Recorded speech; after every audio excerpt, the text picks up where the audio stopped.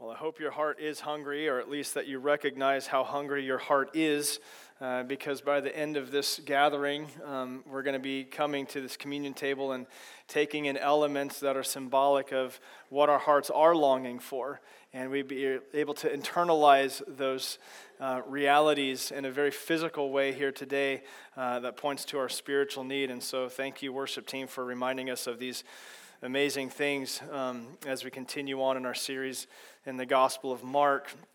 I'd like to just pause and pray for a moment, and then we'll get into the text. And God, we pray that that as we enter in this time, that we would recognize our need, that we're in desperate need of grace. We just sang about that, and I pray that it would rattle around in our hearts and in our minds for a moment, that we are desperately in need of grace. And so, God, we come to you. We come to the throne of grace to find freedom that we so desperately need, and mercy, giving things that we don't deserve. And so, God, I pray that even in our time now, as we open up your scriptures, and as we pray again later on after we read your scriptures, that you would add a blessing to those who desire to learn from you this morning. It's in Jesus' name I pray. Amen. Well, many of you know that I went to school in Chicago at a place called Moody Bible Institute. It's right downtown Chicago. Like, it's so awesome. Some of you from Lynn are like, how could you say that, right? You know, it's awesome. I took a couple buddies to a conference in Indianapolis, and we were just kind of in awe as we walked around the buildings in downtown Chicago. Just it's amazing. It's a clean city. And Moody Bible Institute is on the corner of LaSalle and Chicago. It's like right there in the heart of the city. And Moody Church is about 1 mile north of Moody Institute, the campus. And so you have Moody Bible, the Institute, and then you have Moody Bible Church, which is about a mile away north. And here's my back in my day story, okay? So back in my day, Moody Founders Week was in February. Now, if you know anything about Chicago, and if you know anything about February in Chicago is not a pleasant experience. It is just brutally, brutally cold. And Moody's Founders Week was held at Moody Church, while all the students lived at Moody Bible Institute, a mile south of the church. And so twice a day, you had to make the decision, and am I going to literally, maybe, potentially freeze to death, waiting in line for a bus to take me there, or do I just brave the elements and keep myself warm by walking that mile twice a day in the midst of, whatever might be happening in February in Chicago? And so that was the My Day story. Now, sadly, Moody Founders Week is in October now. I'm just like, come on, man, like, you gotta earn your keep there as a student. You know, back in my day, it wasn't for lightweights. You had to make it down to campus in February, but now it's in October.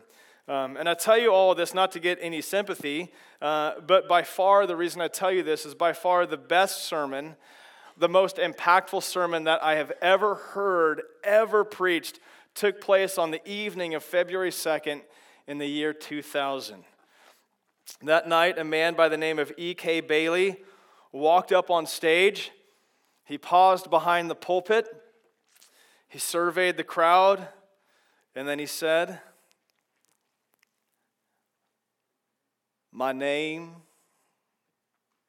is Hosea. My profession is prophet of the Lord Jehovah." And then for the next 30 minutes, this African-American preacher chronicled from a first-person narrative perspective the entire story of Hosea. And every single moment was just arresting. Like, you're just looking around like, what are we witnessing here? It was amazing. And someday I'm going to actually take a crack at sharing it with this congregation. When I do, I know that I won't be able to do the presentation justice, but the message, even without the believable presentation, will prove inspiring. I know that I won't be able to replicate the experience, but I'll try. It was such a popular sermon, and a lot of people had tried to replicate that narrative in preaching classes. So here's the funny story, the back in my day story. Later on that semester, I was in a preaching class, and we had a first-person narrative segment where we had to preach from a first-person perspective, something from the scriptures. And we were in the book of Joshua, and it was Joshua chapter 2, and there was a story of Rahab and the spies. And we could pick any character, and we had this one guy in our class that opened up. This is right on the heels of Founders Week. Got up in front of the class, stood up in front of everybody, surveyed the crowd, and said, "My name is Rahab." And there's like this immediate disconnect, As hard as we try to imagine this 30-year-old, balding yet scruffily bearded man as a prostitute from a pagan nation, we just couldn't do it, right? We're like, oh, yeah. And it was so funny because when you're preaching in class, it's like really hard because you're critiqued like immediately, right? And the professor emerged and said something like, "You are Rahab." You could have picked anybody from the story, and you chose Rahab. You played it as a bald, bearded man, right? I was like, oh my goodness. But the reason I share this is because the preaching of God's word is very powerful and effective. When God's word is studied and correctly interpreted, creatively crafted, and then presented with practical points of application, this word will change you. It will. It is powerful, it's effective, and it will accomplish what it was meant to do and sent out to do. And so that night, I was pleased with the preaching of E.K. Bailey that night, but I was in awe of the God whose unfailing love to a faithless people was on display. The story of Hosea and Gomer was merely a shadow of the greater reality of the unfailing, faithful love offered to a faithless person like me in the gospel of Jesus Christ. And at the end of that night, I was blown away by God. I was captivated by Him. And that's actually exactly what we see taking place in our text today. People were blown away and captivated by the words pouring out of the mouth of the one who was the Word made flesh and who is dwelling among them. The people hearing this message were amazed. But the irony of this small little section is that although the people were amazed at what they heard, the only characters that obeyed what was said were unclean spirits. Whoa. And we're going to get to that more next week. We're going to be in this passage a couple weeks. And starting today in our text and then all throughout the Gospel of Mark, we are going to witness people in awe of the unprecedented power of Jesus as He powerfully preached about the kingdom of God that He said was at hand. And those that heard Jesus preach were in awe of Him and His message. His preaching left people perplexed, puzzled. Some people were aghast, or like, how dare He say that? And yet some people were receptive and responsive. Regardless of the reaction, everyone who heard Him preach was awestruck and astounded by His authority. But here's the thing. You can be amazed by something and yet unchanged by it.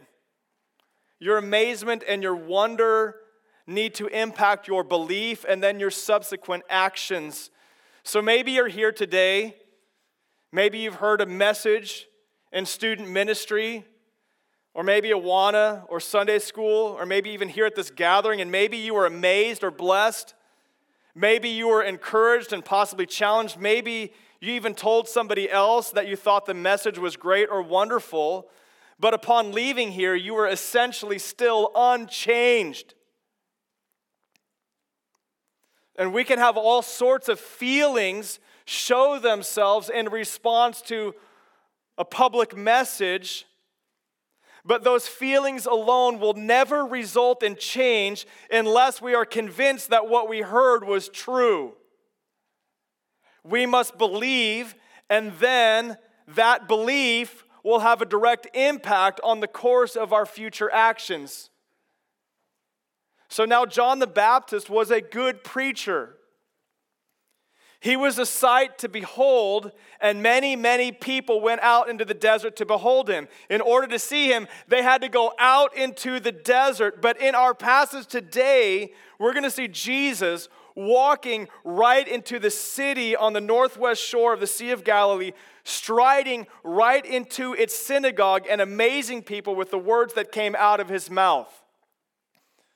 The one who was mightier than John walked into Capernaum, the small, very normal, rough around the edges fishing community that had a synagogue, and he began his public ministry on the Sabbath and demonstrated the raw power of the kingdom of God by using his words.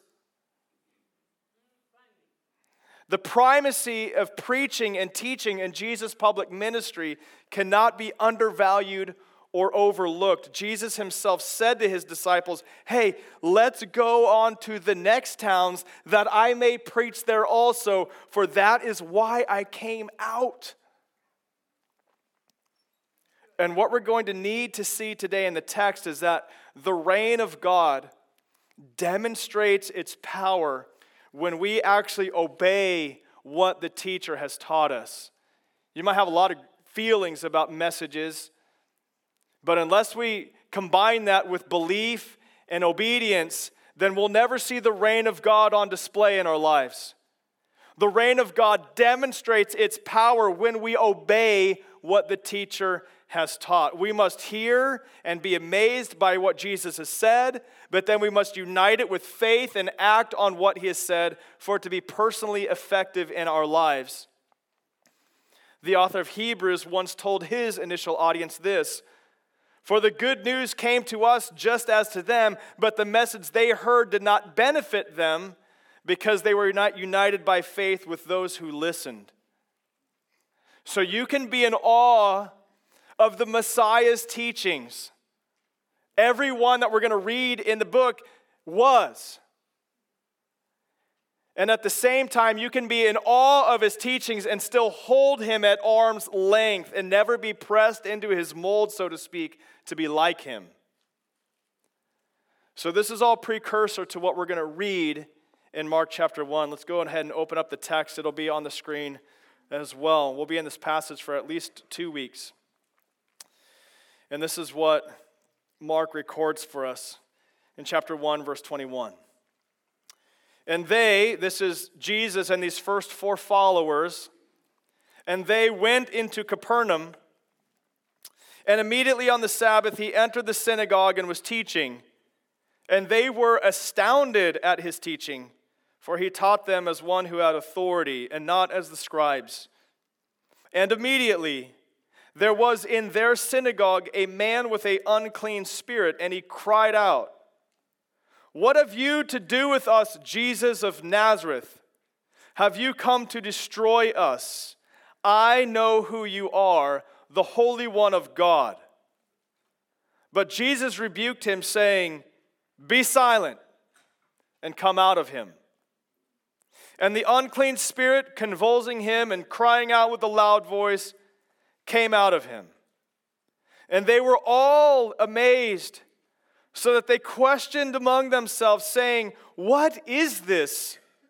A new teaching with authority. He commands even the unclean spirits, and they obey him.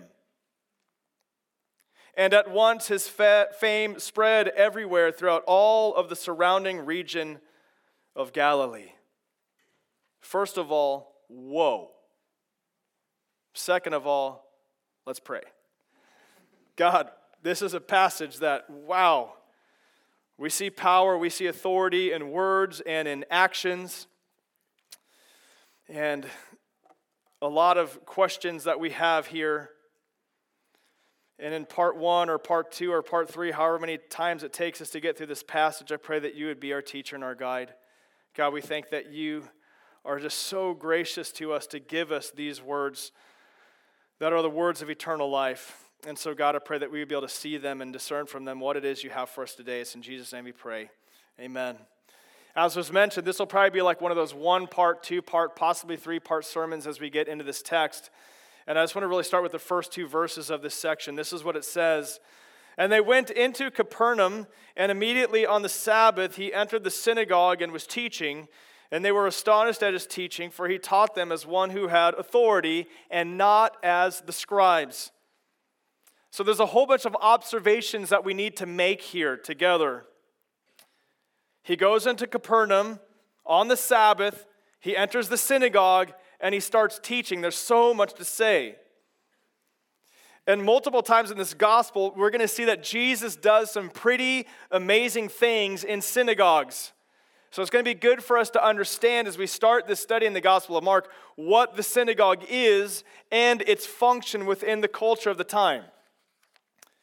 Pastoral intern Shane Hamstra was able to lead our hymn sing event this past week, and he brought up that word synagogue.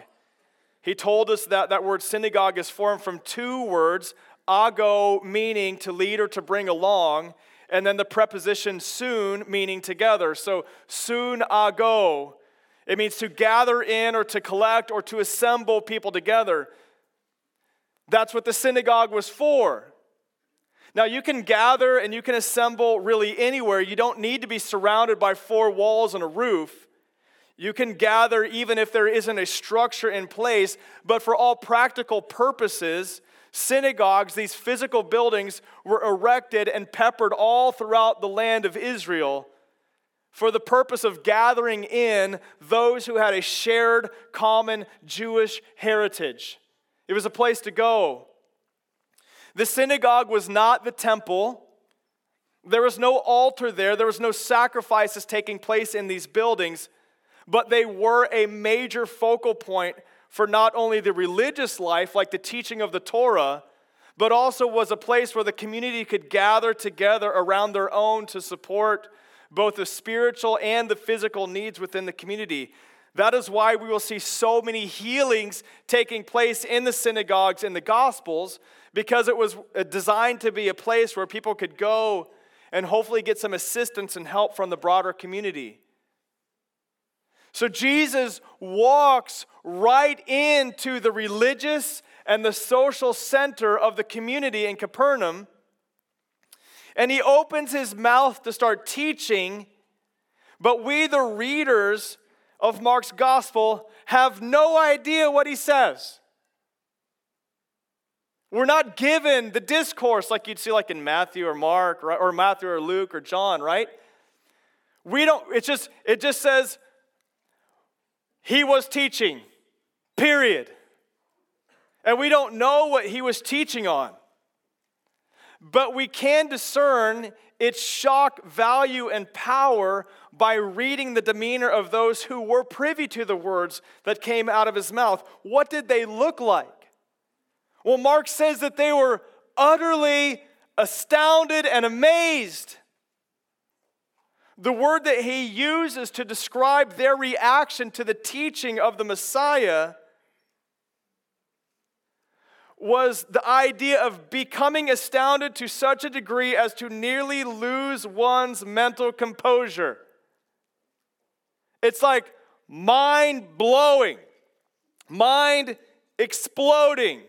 So everybody pay careful attention. I'm going to do a magic trick for you. Ready? Ready? Pay careful attention. See if I do it right. Ready? Ready? Anybody had their minds blown yet? Right? No, that's not what happened. Like, these people, they're like, what?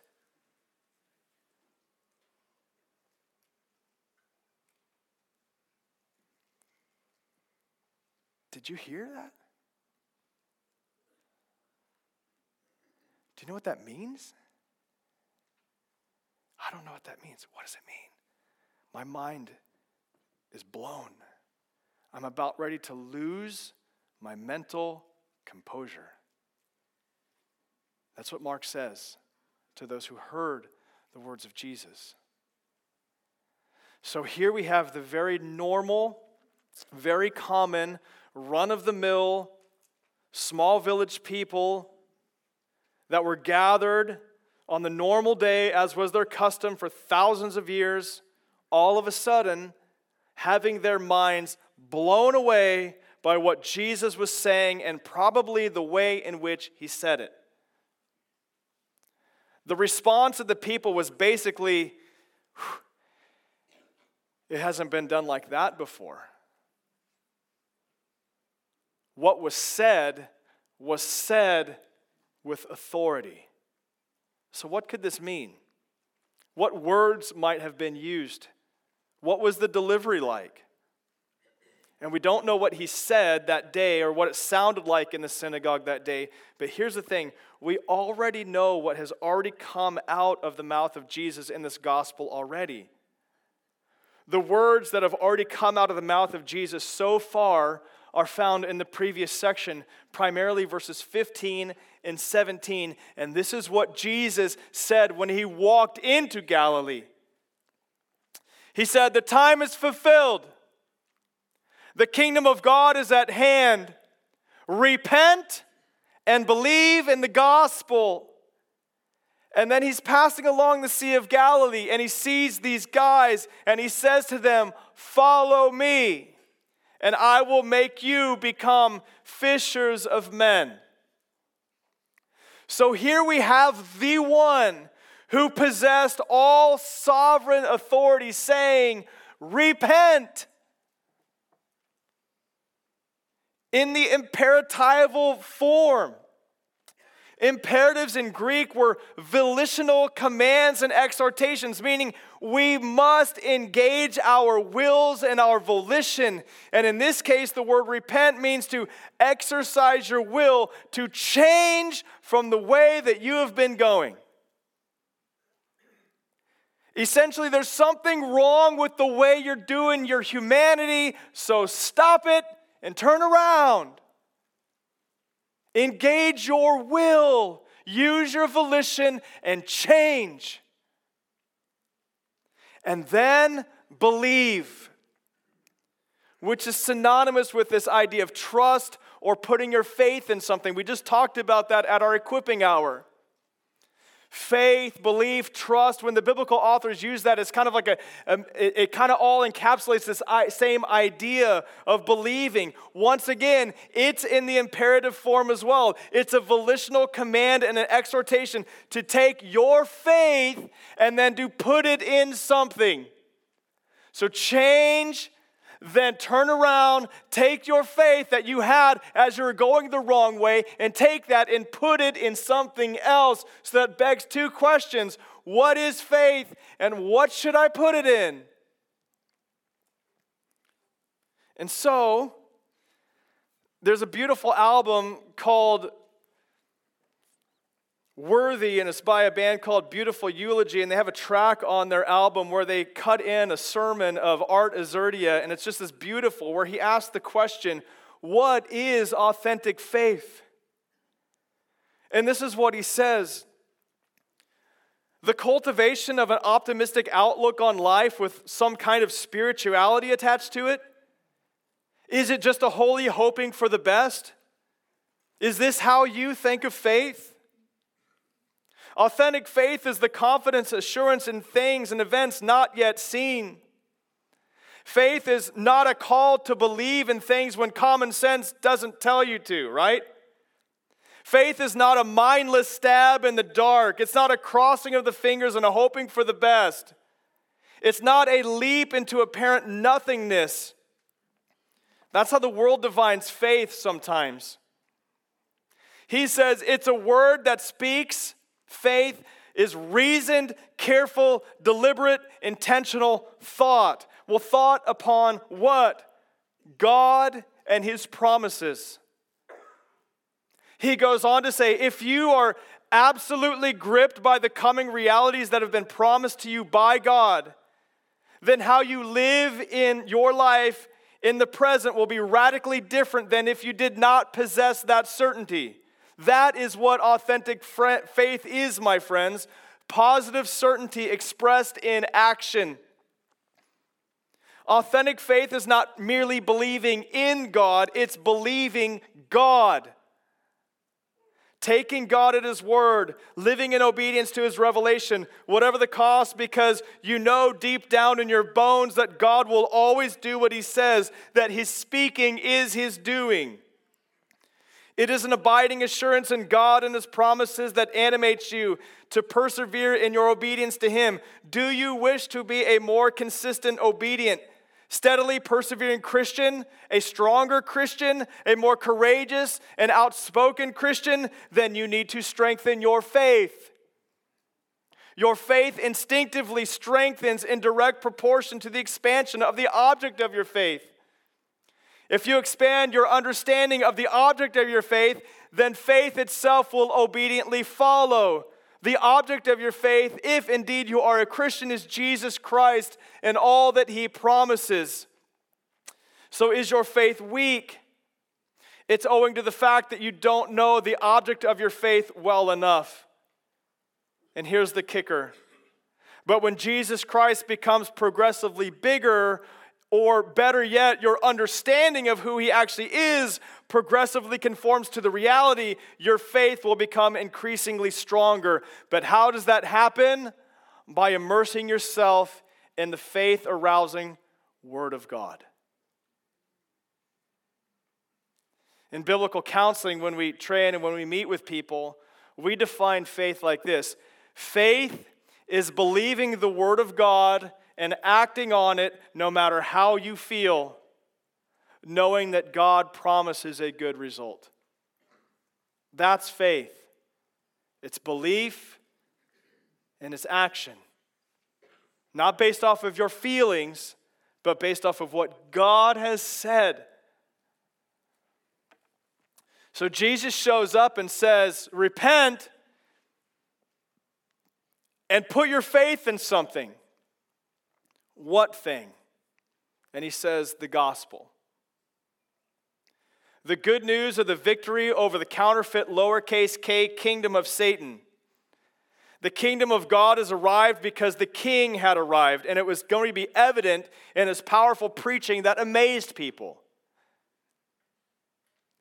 We will see that what Jesus says throughout this gospel brings about healing.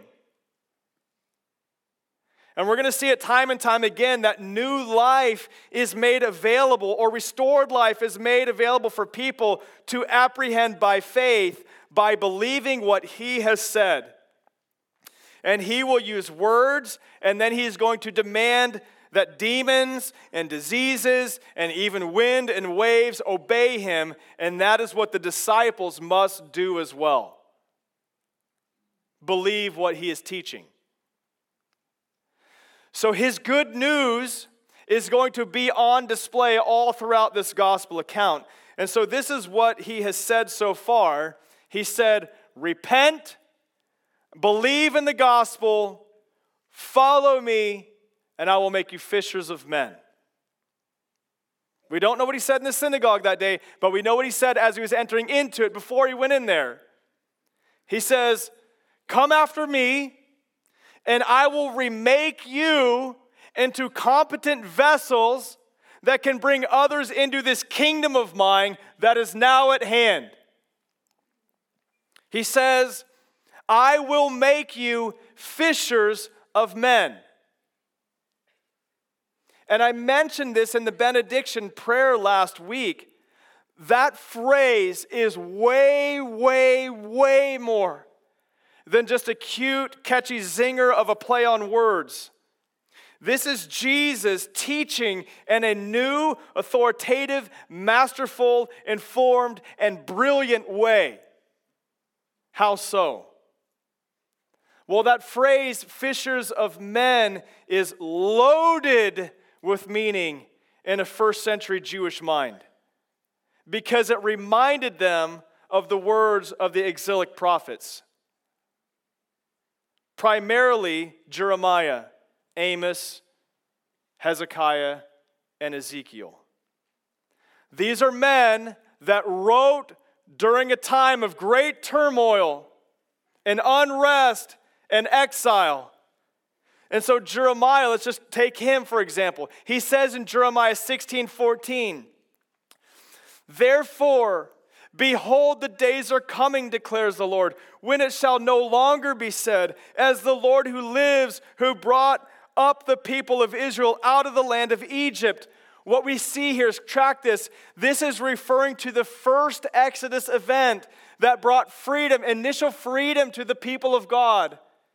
And Jeremiah says, there's going to be a day where we're not going to be talking about that necessarily. He says there's going to be a day coming when we will think, yeah, that was pretty cool that God worked wonders for us long ago, but there will be a day when God does something new. And so Jeremiah changes the phrase a little bit in the very next verse from past tense to present tense, and he actually utilizes the future tense where he says this in verse 15. But as the Lord lives, who brought up the people of Israel out of the north country and out of all the countries where he had driven them, for I will bring them back to their own land that I gave to their fathers. So here's the thing. We have to ask ourselves the question, what are God's people doing in foreign countries to the north and a whole bunch of other countries that surrounded them? After they were initially brought into the land long, long ago, after the first Exodus, why are they out there now? Well, those countries like Babylon and all the others were used by God to execute judgment on his people because of their covenant rebellion. Jeremiah says, look, God had driven them out. God had driven his people, the people of Israel, into different lands. But hold on, there will be a time that was coming when he would bring them back. God's people had been unfaithful to the Lord. Covenant rebellion against the God who brought them in. They worshiped other gods. They failed to obey God's word. They refused to listen to him. And as a result, they would soon be overthrown by the Babylonians, and many Israelites would be forced into exile. However, in time, Jeremiah says God would bring his people back. But in the meantime, judgment will have to come. And you know what that judgment will look like? Verse 16. He says this, behold, which is a strong interjection. It can be translated, but now. But now, behold, I am sending for many fishers, declares the Lord, and they shall catch them. And afterwards I will send for many hunters, and they shall hunt them from every mountain and every hill and out of the clefts of the rock. So here we have a fishing and hunting metaphor that is utilized to make sure that no Israelite would escape the judgment of God that they had personally deserved. If you are guilty, you're going to get caught. You will be fished out for judgment.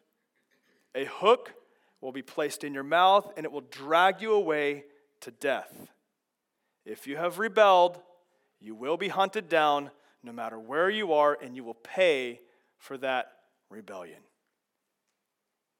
And the fishing metaphor was used repeatedly by the exilic prophets. It was used to communicate that judgment was coming. A hook will be placed in your mouth, and the guilty would not go unpunished. So Ezekiel uses it, Amos utilizes it, Habakkuk threatened with it, and so does Jeremiah. So here's the thing. The last time this metaphor was used, it threatened and warned of a judgment that was coming.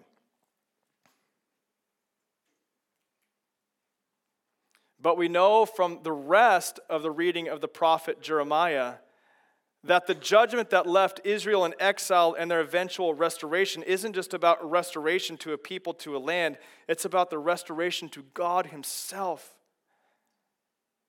The greater message of Jeremiah doesn't focus on the old covenant. It anticipates the new one coming. Look at how Jeremiah writes in 31.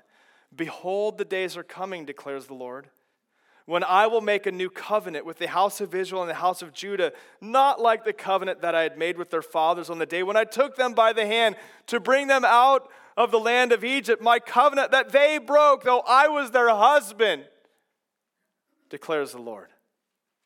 For this is the covenant that I will make with the house of Israel after those days, declares the Lord. I will put my law within them, and I will write it on their hearts, and I will be their God, and they shall be my people. And no longer shall each one teach his neighbor and each his brother, saying, know the Lord, for they shall all know me, from the least of them to the greatest, declares the Lord. Listen, for I will forgive their iniquity, and I will remember their sin no more. So the Jewish people knew these scriptures. They knew them way better than we do. And Jeremiah was not just talking about land for people to occupy. He was talking about how a sinful, guilty people deserving God's judgment could be brought back and be able to dwell within the presence of the Holy One of Israel. It would only occur if God had cleansed them from all of their guilt that they had accumulated for sinning against Him, and if God forgave their sin and rebellion. That's the only way. And get this, Jesus shows up with decisive authority and says, there's a way. There's a way in which God will cleanse people from their guilt. There's a way for God to forgive all of our sins and rebellion. How? Well, you must repent and believe in the gospel that I am proclaiming to you. That time has come.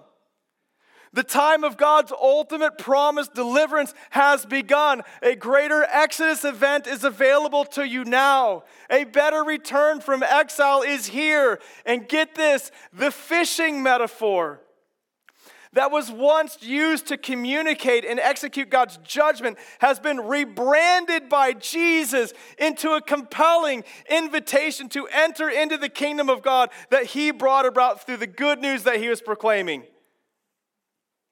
And it's like, oh, the judgment's been poured out, or it will be poured out on me. There's a way to be cleansed from all of your unrighteousness and forgiveness that can be granted to you because your judgment will be poured out on me. That's good news. Jesus says, repent and believe in the gospel. Follow me. And as you spend time with me over time, I will remake you into competent vessels that can bring others into this kingdom of mine. I will make you fishers of men. Meaning, go catch people and tell them not that judgment is coming, but that judgment has come on me. And that forgiveness has been made available to them instead of judgment. Go fish for people. The disciples of Jesus were commissioned from the inception of their journey with Jesus to seek people out so as to catch them, so to speak, for the kingdom. This was their new identity as they followed in the footsteps of the one who came to seek and save that which was lost and was in danger of judgment. And He's going to come snatch them. These disciples and all of us who follow Jesus are fishers of men. We are part of this great new exodus from our former enslavement. We are a part of a better return from exile, and the kingdom of God had arrived because the King had arrived. And we have become His loyal subjects. And guess what? We want His kingdom to expand, and then we want them to join in the mission as well. So Jesus says, pull them in. Lure them in with this attractive offer. They're not just going to come jumping into the boat. You got to go cast the net. You got to go looking for them. Go, seek them out. Do as I have done when I came walking along the Sea of Galilee, looking for you and making you an offer of a lifetime to be my disciple. Go fish for others. That is what Jesus said. And that's what I am attempting to authoritatively announce with all the passion I can muster up here today, because the good news is that the accumulated debt of your sin can be forgiven. It's available for those who repent and believe in the gospel of Jesus Christ. And I've been sent here by the King of the kingdom himself to fish for you. I am one of his followers. I am one of his fishermen.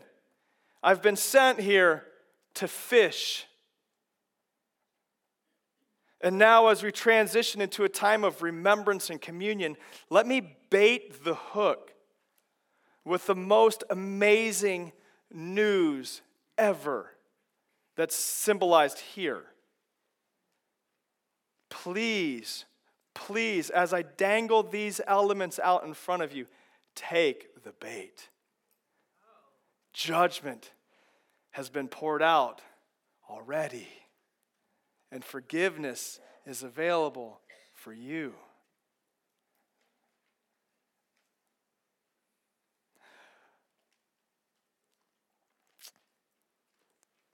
The fact that we get to eat this meal gives evidence to the stunning reality that our God actually knows what we go through on a day-to-day basis. I love the verse that Ange was able to read for us, that we can go to his throne of grace.